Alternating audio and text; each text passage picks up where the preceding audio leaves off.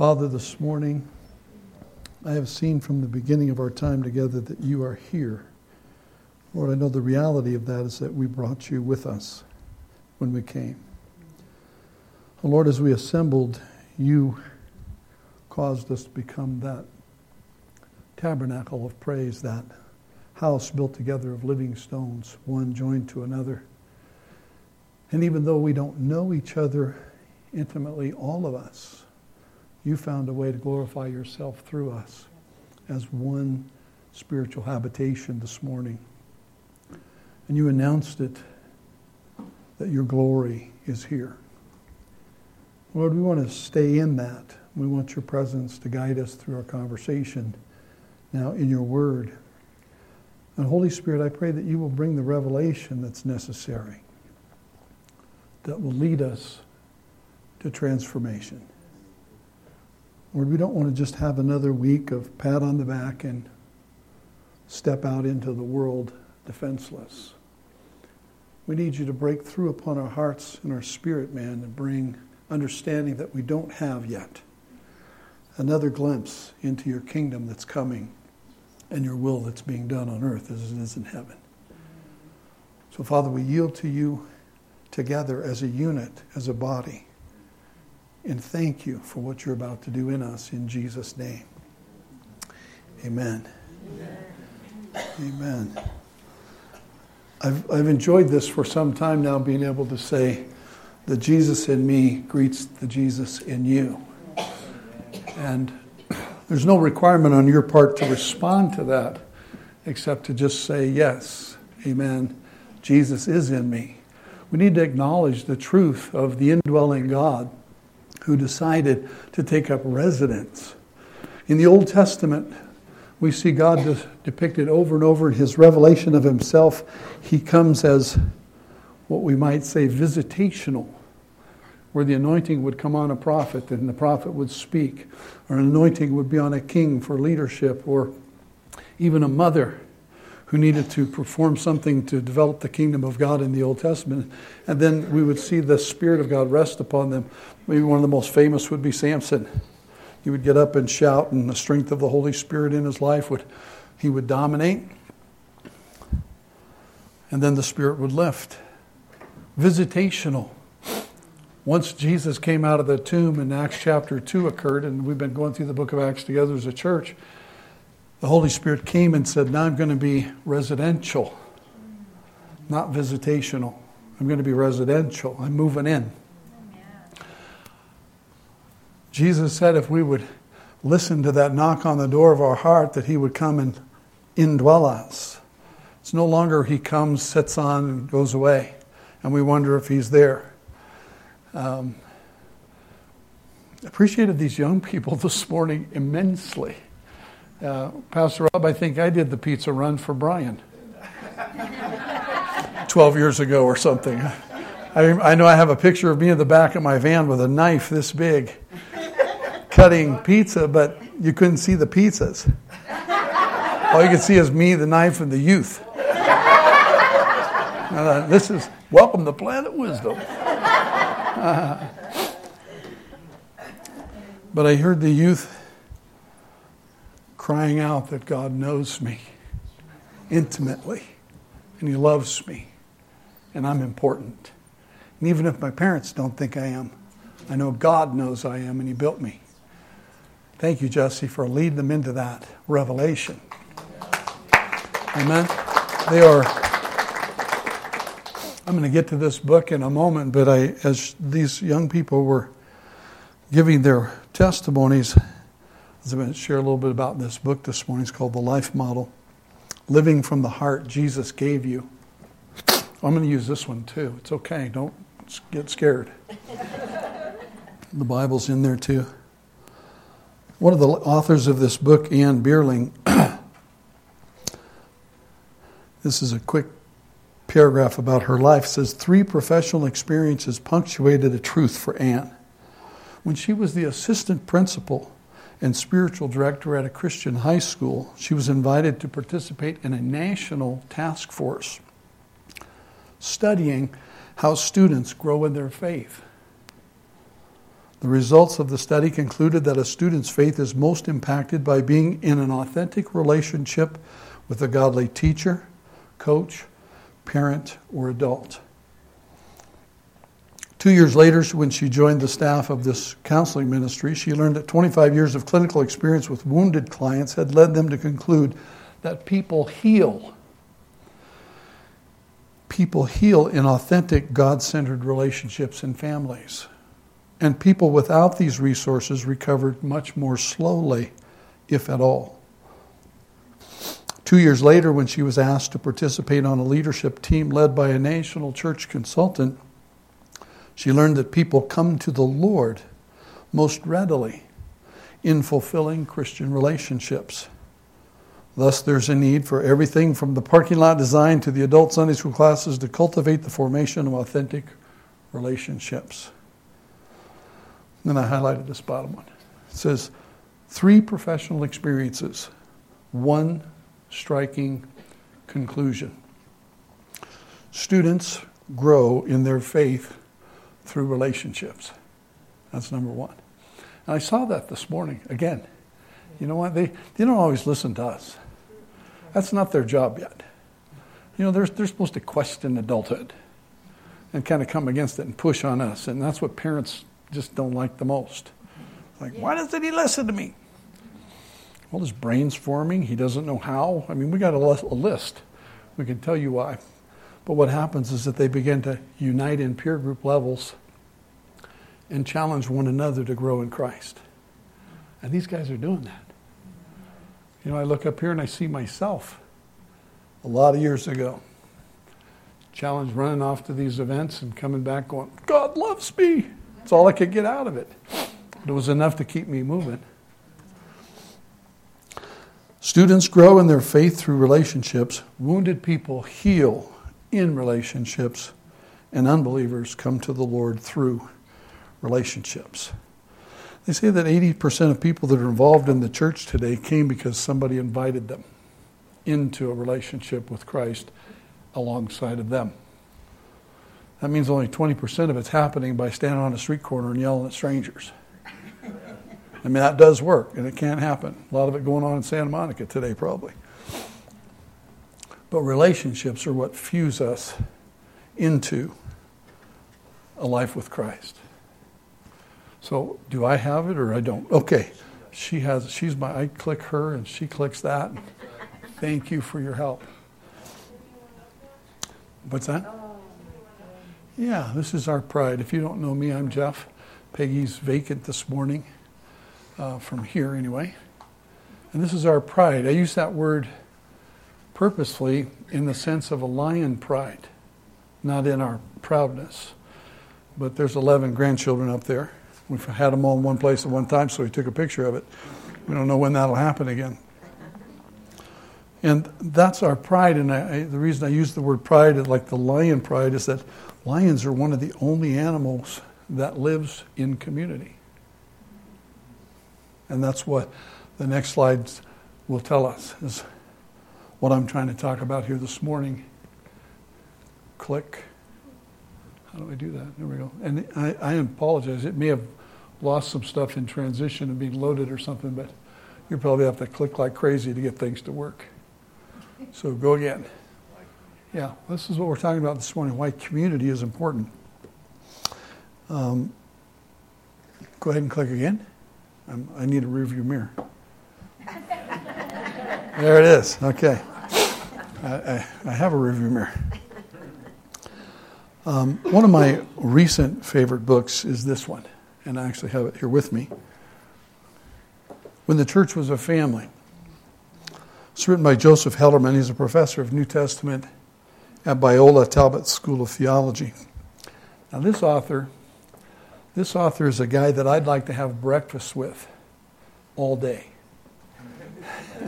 and just pick his brain. I'm actually lining up on doing that if I can. He's in Long Beach. He teaches at the church he attends is in Long Beach, but he teaches at Biola, so he's close enough to get to. So maybe we can sneak off sometime and find this guy. Spend a little time picking his brain. He pens a sentence at the very beginning of this book. I mean, the first sentence. You know how that's important when you're an author, how you launch that book? You know, it was the best of times, it was the worst of times, that sort of thing. This is the first sentence in his book. Spiritual formation occurs primarily in the context of community. I tend to believe that all positive change happens in the context of community. A lot of negative change happens in the context of community as well, but that's not our focus this morning. I want to talk about being in community and how that's the place where spiritual formation takes its root. Some of the comments from the beginning of this introduction in his book are things like, people who stay grow. People who leave do not grow. Now remember, I'm not talking about a church building this morning. I'm not talking about attendance on a Sunday morning. I'm talking about dwelling together with others in community. I like the word community if you break it out to that two phrase of common unity. You know, there's something that we rally around that brings that unity, and we have it in common. For us, that's the Lord Jesus Christ. Amen? As my sister leaned over and said to me here, when the kids kept referring to their imperfections, she leaned over and says, yeah, but we know somebody who is perfect, don't we? And that's our common unity, is around the cross and the death, the burial, the resurrection, and the salvation that comes through God himself in Jesus Christ. That's why we rally. That's why we're here. He goes on to say it's a simple but profound biblical reality that we both grow and thrive together, or we don't grow much at all. He gives the picture, one that you've probably heard before, and I know I've used, is that if you take a plant, it's about that time, isn't it? Start planting? Almost. I know some of you are cautious about that Memorial Day weekend and the last freeze of the season on Mother's Day. But if we plant those plants and then we go out the next day and look at them and say, well, I don't see much growth, so I'm going to pull it up and put it over here. I'll try this little spot in my garden. Well, a week later it starts to sprout and you go, oh, I bet it would do better over here in the sun. And we pluck it. How long will that plant last? Yeah. We know that just simply, don't we? And it's the same way with people that are come into a community that once they feel a little friction, and our culture is a little bit responsible for this. We'll come to that in a moment. But they feel a little friction about relationship and they bolt.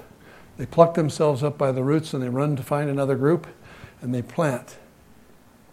They go, this is better for a while. And then friction comes again, returns, and whoo, they jump up and they run. So that transplantation process that goes on and on and on, and people who don't stay don't grow. They never develop roots. If you can't develop roots, you don't ever get fruit. That's for sure. And so these are things and one of the things I like about Hellerman is that this entire book is dedicated to that process of understanding how that our culture pushes us to stay separate, to be independent. In fact, he lists in there the evidence that's come for sociologists, those that study people groups, have a term that they use for Americans, for Western society. They call us radical individualism. I mean, if you're going to read a book on cultures and sociology, we're going to be listed as radical individualists. Radical individualism. It is all about me. We live in an extremely narcissistic culture. And everything around us promotes that. That's why it's hard to even, when I tell you that, you might shake your head and go, yeah, but I like it. I mean, if I go to Starbucks and they don't get it right, they do it over. All right? Because it's all about me. Have it your way. If it's not perfect, we'll do it over. How many of you have ever taken one back, got it done second time? Yeah? That's why I don't go to drive-thrus, because I'm 3 blocks away when I find out. And I usually don't have time to go back, so whatever I got is what I'm going to use. So you learn to figure out that you're drinking something you didn't order, and some other guys in another car going the other direction going, what is this?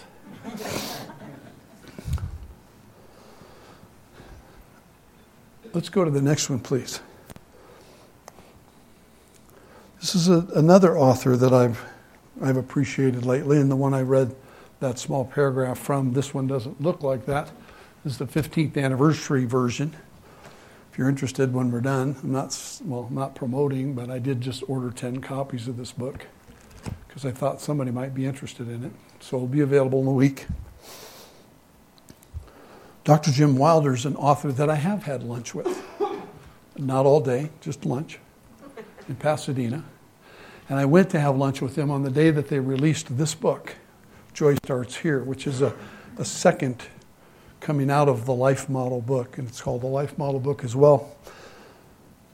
In the Life Model, Dr. Wilder states that this spiritual formation that Hellerman refers to, spiritual formation, occurs primarily in the context of community. Wilder defines that spiritual maturity this way: receiving and giving life. There's 4 points, and you'll get them again here in a minute. Receiving and giving life, reaching a higher level of maturity, receiving healing for life's inevitable traumas, and having your life governed by the joy of the Lord. And he adds, this process does not happen in isolation. It takes a family and it takes a community. Remember when we discussed that as a nation? What does it take to raise a child? A village. Yay! I'm not going to get lost in that conversation, but the truth is it takes both. It takes a family to raise a child, and it takes a community to raise a child. And when you think of that in spiritual terms, we all come to Christ, we're infants. Doesn't matter how old we are. And I know right now some people in this community that are in their 40s and they're babies, right? They've just come to Christ, and they're like goofy as can be. They're like, woohoo, and this great big body and this wholly developed life, and got a house, they drive cars, but they're idiots. I mean, they're like, whoa, I'm saved. You know, they're just like, I don't know anything, but I'm supposed to. And they're infants. They're infants, and it's exciting to spend time with them because they're just ooey gooey about Jesus, and they're fallen in love. They've met their Heavenly Father for the first time, and they're goofy. Were you ever goofy? Yeah. So now there's another author I've read. I have 3 authors this morning. Maybe we can go to the next slide and see if it actually works or not. Oh, you know what? Yeah. Well, we can buzz right through this. These are the 4 points that I just mentioned. Receiving and giving life. Now, let me just use an illustration. The people that were on this platform this morning helping us with the music and leading us, they have an interesting dynamic going on in what they're doing, because they have the opportunity to help give life, right? And toward us, take their strengths, their talents, their gifts, and pour out in our direction by giving us their skill and their attunedness to Christ and the Holy Spirit. And so they're in a place where they're giving something out. But they're also in a place of receiving at the exact same time, right? Gary, isn't that how it works? It's an amazing process that you could be giving and receiving all at once. But we need to be in places where we can give life to others. And we also have to be at a place where we're receiving. If you think of Paul and Timothy and Barnabas, Barnabas got Paul going. And then Paul in turn gave Timothy opportunity, right? In discipleship and maturity, they processed life together. Paul always had Barnabas to look up to, and he also had Timothy to lead. It's discipleship. It's spiritual formation that happens in the context of community, living it out together. The church in America has been focused for years on trying to bring Christianity to the body of Christ through cognitive learning, just by learning more. Here, if you get more information, you'll be better. But information doesn't lead to transformation. Revelation brings transformation. You need the information. Don't get lost here. You need the information. Here's the information.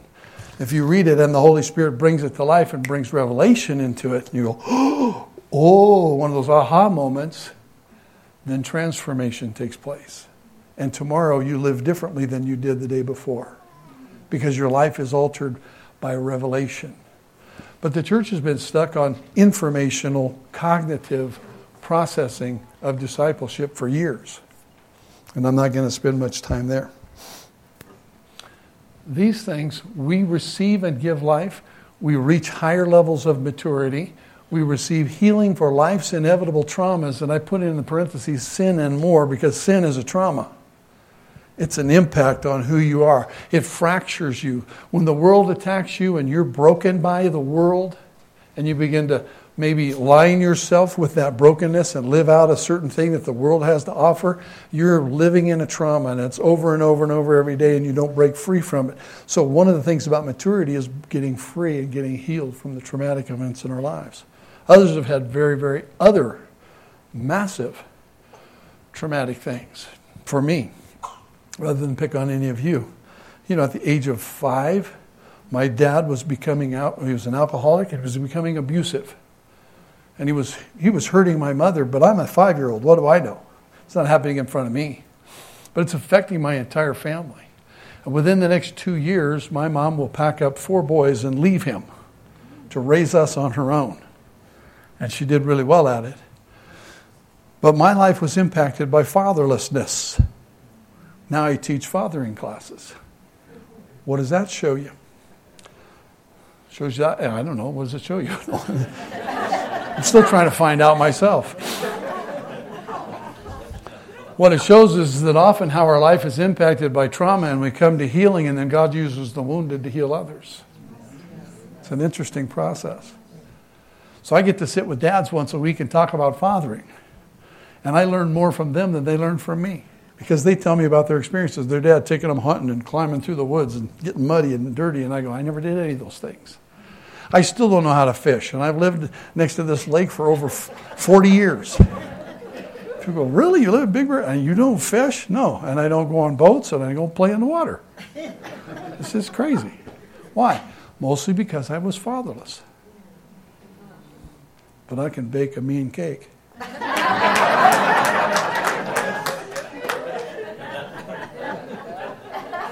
Raised in a single mother home. I can build you a salad. I can feed you.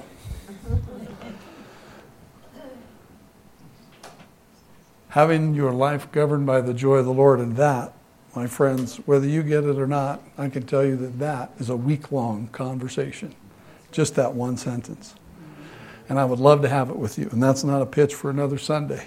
I'm just saying that having the joy of the Lord, and when you read the scriptures and you say the joy of the Lord is my strength, in your presence is fullness of joy, and you begin to understand that the formation of your brain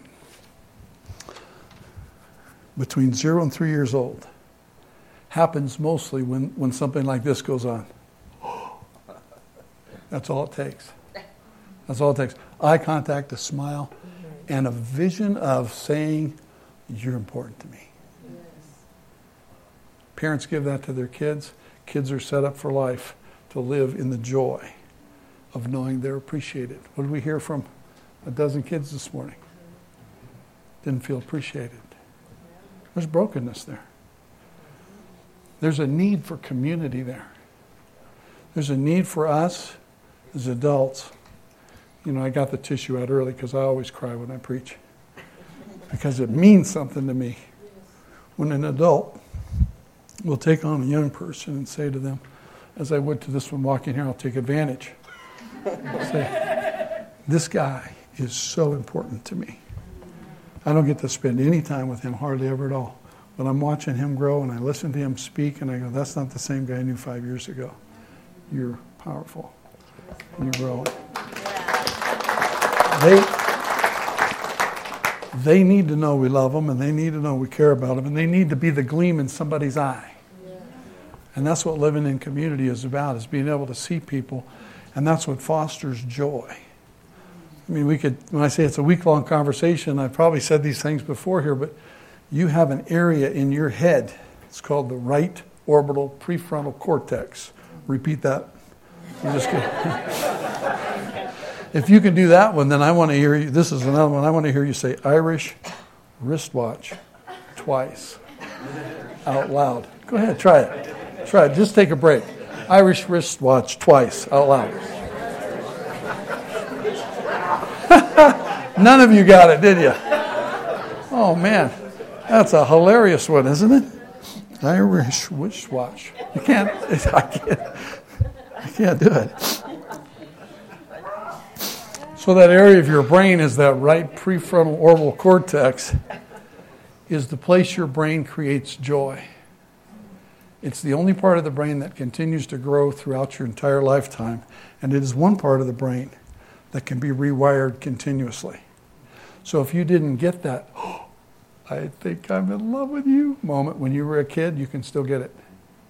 If you'll live in community with others, and people will begin to appreciate you and go, oh, you are so important to me. Okay, I'm slowing down here. I'm lost this. I think I got lost in that moment of realizing how important it is for the older ones in the body of Christ to stimulate the younger ones and tell them, you know what? You so remind me of me, which is why I don't spend any time with you. But I do appreciate you. And I know you're growing, and when you become an adult, I'm going to be so glad. And they give us their stuff right back, right? What do you know? Yeah, we don't know anything. Our brains aren't fully developed until we're 25. So you're dealing with a brainless wonder. This is the other author I spend breakfast, lunch, and dinner with.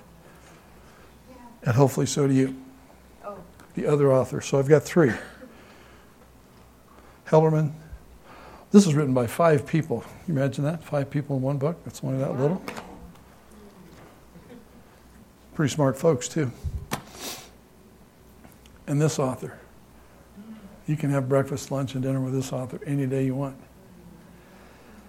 You know, and his word just confirms the things that we're talking about. The Bible is clear that spiritual formation and maturity are outcomes that we all have to work at. Matthew 5:48, Jesus said, "You shall be perfect just as your Father in heaven is perfect." Have you ever struggled with that thought? Yeah. Ephesians chapter 4. And I don't think I asked them to put up a slide for this, so. Is there? Oh, the list is there. Good. I'll read this for you. 4:13. Actually, this is one of those passages where you keep backing up to know where to start. And you end up at the very beginning of chapter 4, but I won't nail you with all of it. Because if I was to read this the way I see it now, in the issue of context of community and life with the body of Christ, you'd have to read all of 4 and 5 to hear it again differently. But I'll start in here where it says, "He who ascended is also the one who... He who descended is also the one who ascended far above all the heavens, that he might fill all things. And he himself, Jesus, gave some to be apostles, some prophets, evangelists, pastors, and teachers, for the equipping of the saints, for the work of ministry, for the edifying of the body of Christ." Until when? "Till we all come to the unity of the faith and to the knowledge of the Son of God, to a perfect man." Whoa, perfect. "To the measure of the stature of the fullness of Christ, that we should no longer be children," talking about maturity, growing up, "tossed to and fro and carried about by every wind of doctrine, by the trickery of men and the cunning craftiness of deceitful plotting, but speaking the truth in love may grow up in all things into him who is the head, Christ." Again, maturity, spiritual formation, growth. "Christ, from whom the whole body, joined and knit together by what every joint supplies." We need the young, we need the middle, we need the old. "Every joint supplies according to the effective working by which every part does its share. That's what causes growth of the body for the edifying of itself in love." A lot of words there, and it could continue. But included there is this idea of becoming perfect.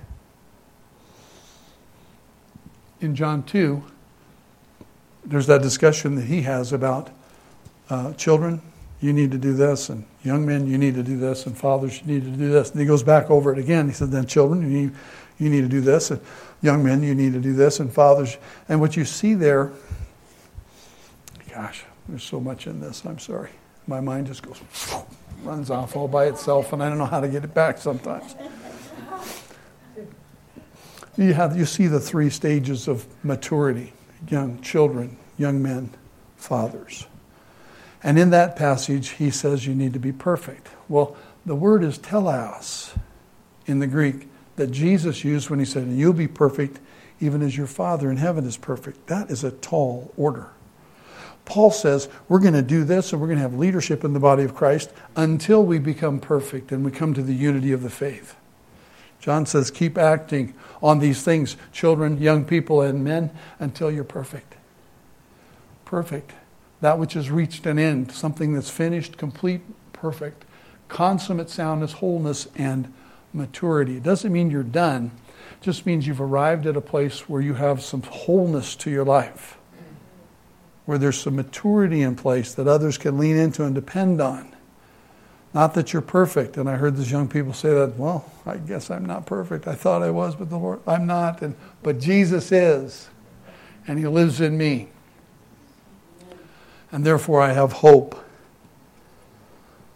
Paul wrote into the Philippians in chapter 3 and said, brothers, I don't consider myself yet to have taken hold of it, but one thing I do, forgetting what's behind, straining toward what is ahead, I press on toward the goal to win the prize for which God has called me heavenward in Christ Jesus.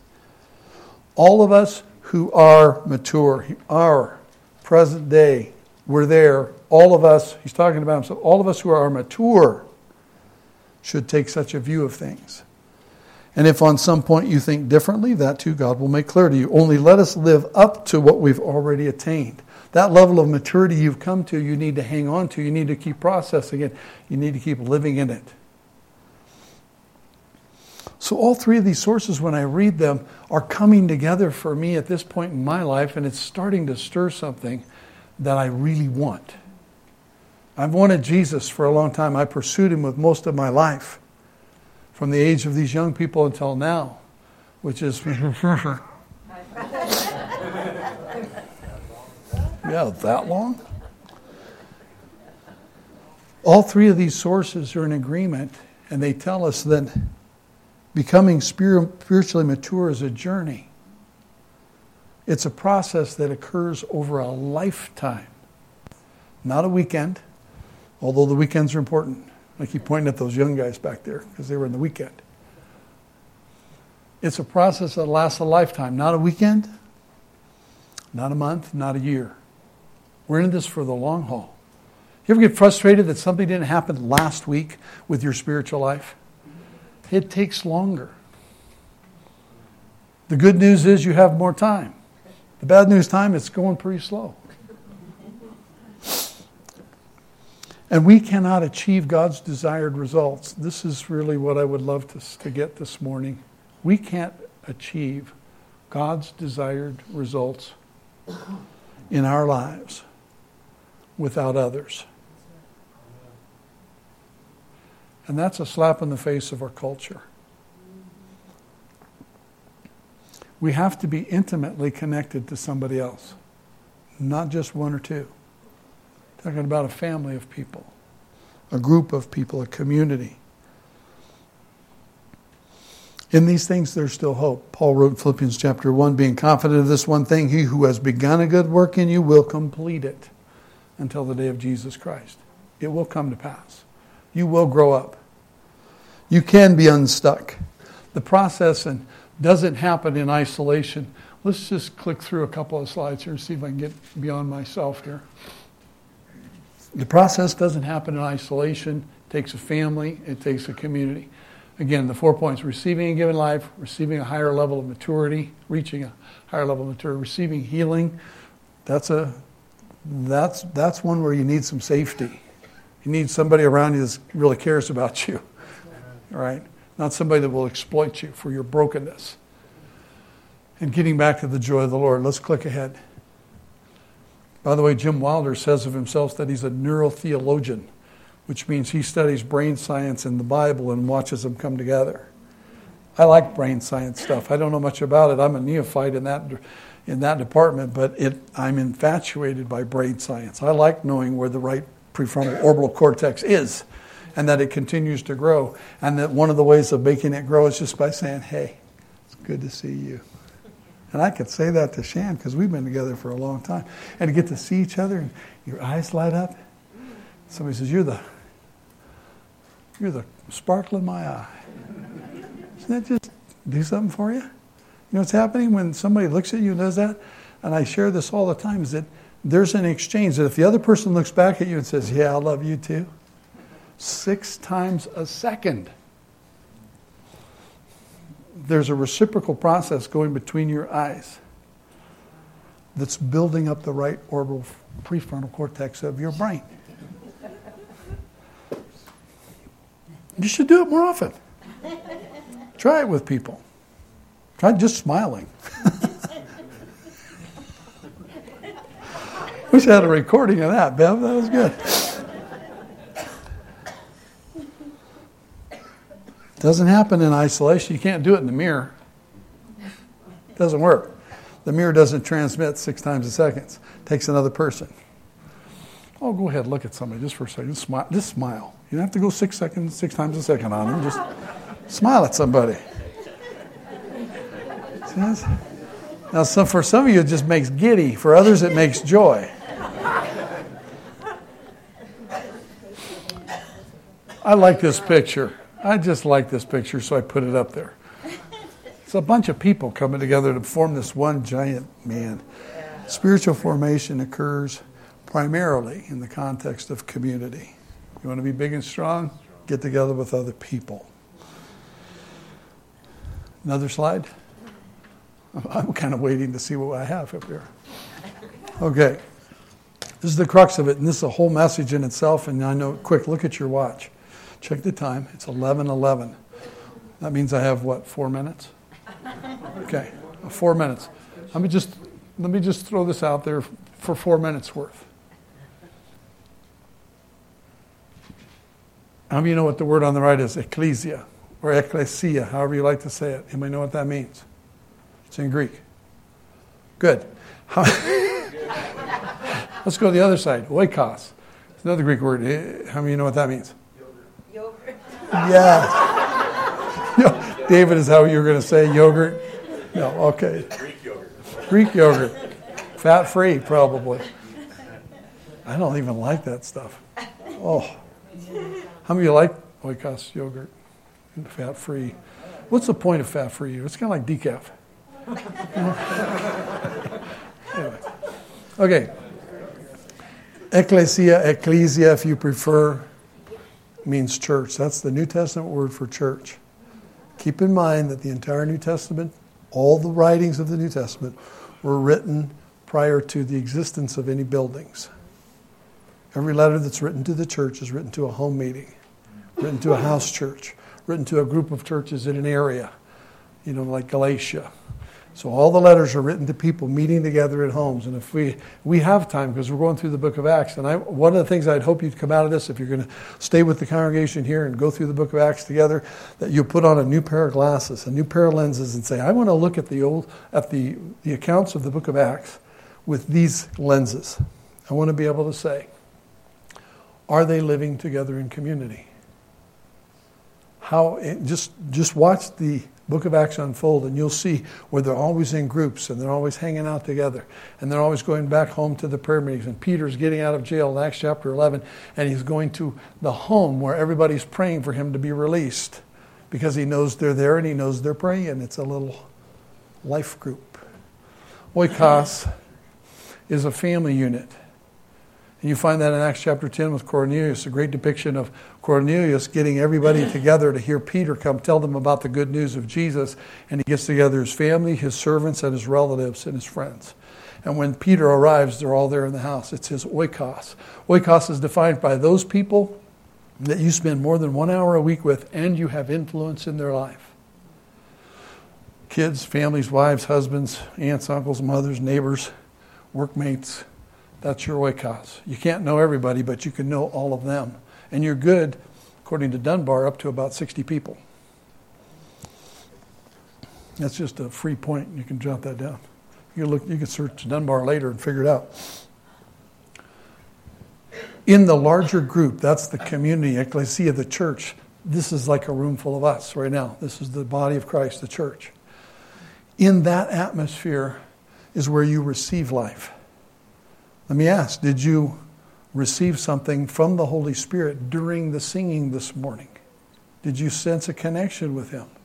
Did you find an inspirational moment? Did He speak a word to you? Again, we had our little thing going in the corner over here. My sister, I don't even think I've met you. But she said, the Lord spoke to me. He said that His name is a strong tower and we can run into Him and be safe. And I thought, that's Proverbs 18:10. It's right out of the Bible. The Lord spoke that to her. She shared it with me. I'm strengthened by that. Now I share it with you. We're receiving life in the large community. You receive life in the large community. And you got something here this morning that you can't get at home by yourself. Okay? I'm just going to lay it down like that. I was singing over there and I thought, man, I don't get to sing like this by myself. It's great. By the way, she has a great voice. I enjoyed that. Every now and then I'd be quiet and just sort of step back. This is great. You should be up front. We receive life in the large group. It takes a community. In the large group, we experience God together. We find acceptance. Even though you don't know those young people's names that shared this morning, did you accept them? Did you want to say out to them, yeah, we love you too. Hey, we're proud of you. What was your name? Right? What? Oh, Zach, and Zach. That part we got. But if we change around like 3 peas in the pod, we still win. We find acceptance in the large group. We also find balance. If you get goofy on us and start going after some weird doctrine, we're going to know about it. Because you're going to look weird and be weird and act weird and do funny things. And somebody's going to tackle you. Say, we need to chat. We're not going to throw you out, but we do need to harness this energy of yours and give it a new direction. We're going to find balance. That's also when you get a hold of somebody tells you something, you go, is that true? Is that the Bible say that? You can come back to the large group and say, hey, this is what I heard. And the large group goes, boo, bad idea, don't follow that. And you get balance. And you get to contribute to a community. We ask that everybody finds a place of service in the body of Christ. We should serve others. Doesn't mean you get to take up the offering or do the youth group or sweep the parking lot. Here, it means you get to contribute into the larger body of Christ in some way. Right? You get to help somebody move something or help them fix their car. There's lots of ways. Over here in the smaller group, the oikos, the family-centered group, we really get to give life. Because we're in a small, that's like Jesus and the 12. Big meeting's over, thousands have gone home. They've got the loaves and the fishes all collected up in baskets. They're surprised by the miracle. Hey, we started with 2. What do you got? I got a whole basket left. In fact, we have 12 baskets. You think that's significant that there's 12 baskets and there's 12 of us? Maybe he's trying to tell us something. Probably. Okay, let's see if we can learn it. They get together with Jesus and they begin to dialogue in the intimate setting, and they get to give life to each other in that setting. If those of you that are in a life group, you know this happens. It may not always fit your style, but life happens between people. It does take a family. It takes a community, and it takes a family. In the family, you get to live from your heart. People get to know you.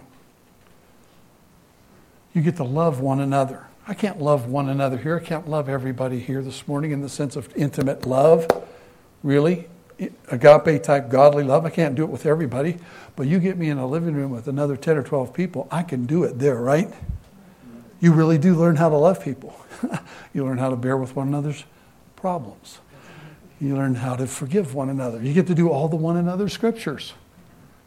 Love one another is the top one. We like that. But when it says forgive one another, we go, ooh, that means I had to be close enough for you to hack me off. Yeah? Now I have to forgive you. I don't like that part. Bear one another's burdens. We get to belong. We belong to a family, but we contribute to a community. Are you seeing the two? Just a simple comparison. So, that's it. It has to be it. That was actually 8 minutes. That was 4 minutes and 8. Not bad. Next time I'll try and do 8 minutes and 4. Okay, so this is what's on my mind. This is what's in my heart. I think that what we're seeing here is there's a process, there's a method for achieving the biblical reality of becoming mature. Teleos, complete, functional. I think there's a place here where we can experience being forgiven, receiving healing, and reaching maturity, and it comes from both feeds. It's also a place where there's a hard job that we have to accomplish, growing into maturity, being healed, finding healing, getting forgiven, all these things, growing up. It's a hard job. But the truth of it is we don't have to do it alone. Bet you $1 that little one's not going to do it by herself. Right?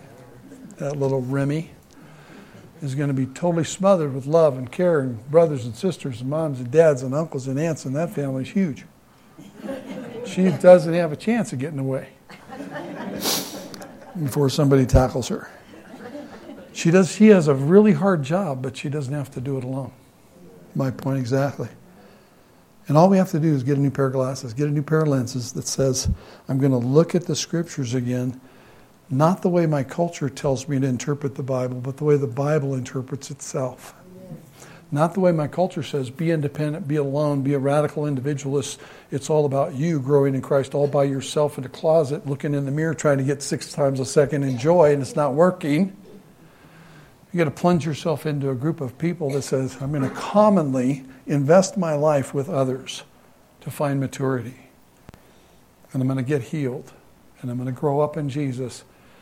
And one day I'll be the mature one that's going to lead others into maturity. The cycle continues. Amen. So let me ask you 2 questions and I'm going to pray. You might jot them down. I didn't put them up here, but they came to mind. On a message like this, I ask myself, is there something that is more true than what I've believed?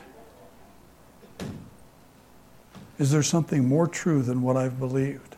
If I've believed up to this point, for example, that being an individual is the most important and satisfying myself is the most important and me growing up in Christ all by myself is most important, should I challenge that thought? Is there something that's more true than what I believe? And then knowing what we know, what will we do with it? Father, I pray that you will give us guidance in learning how to dwell together in community, that you'll show us how we can reach these degrees of maturity and these processes together rather than separate.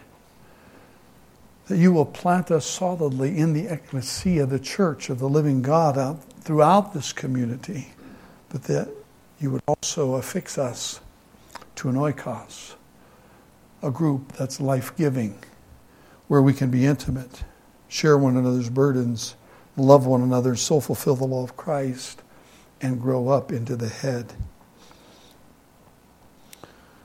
Bring us to the biblical reality of maturity. Help us see that we may not be participating fully, and because of that, we have a lack.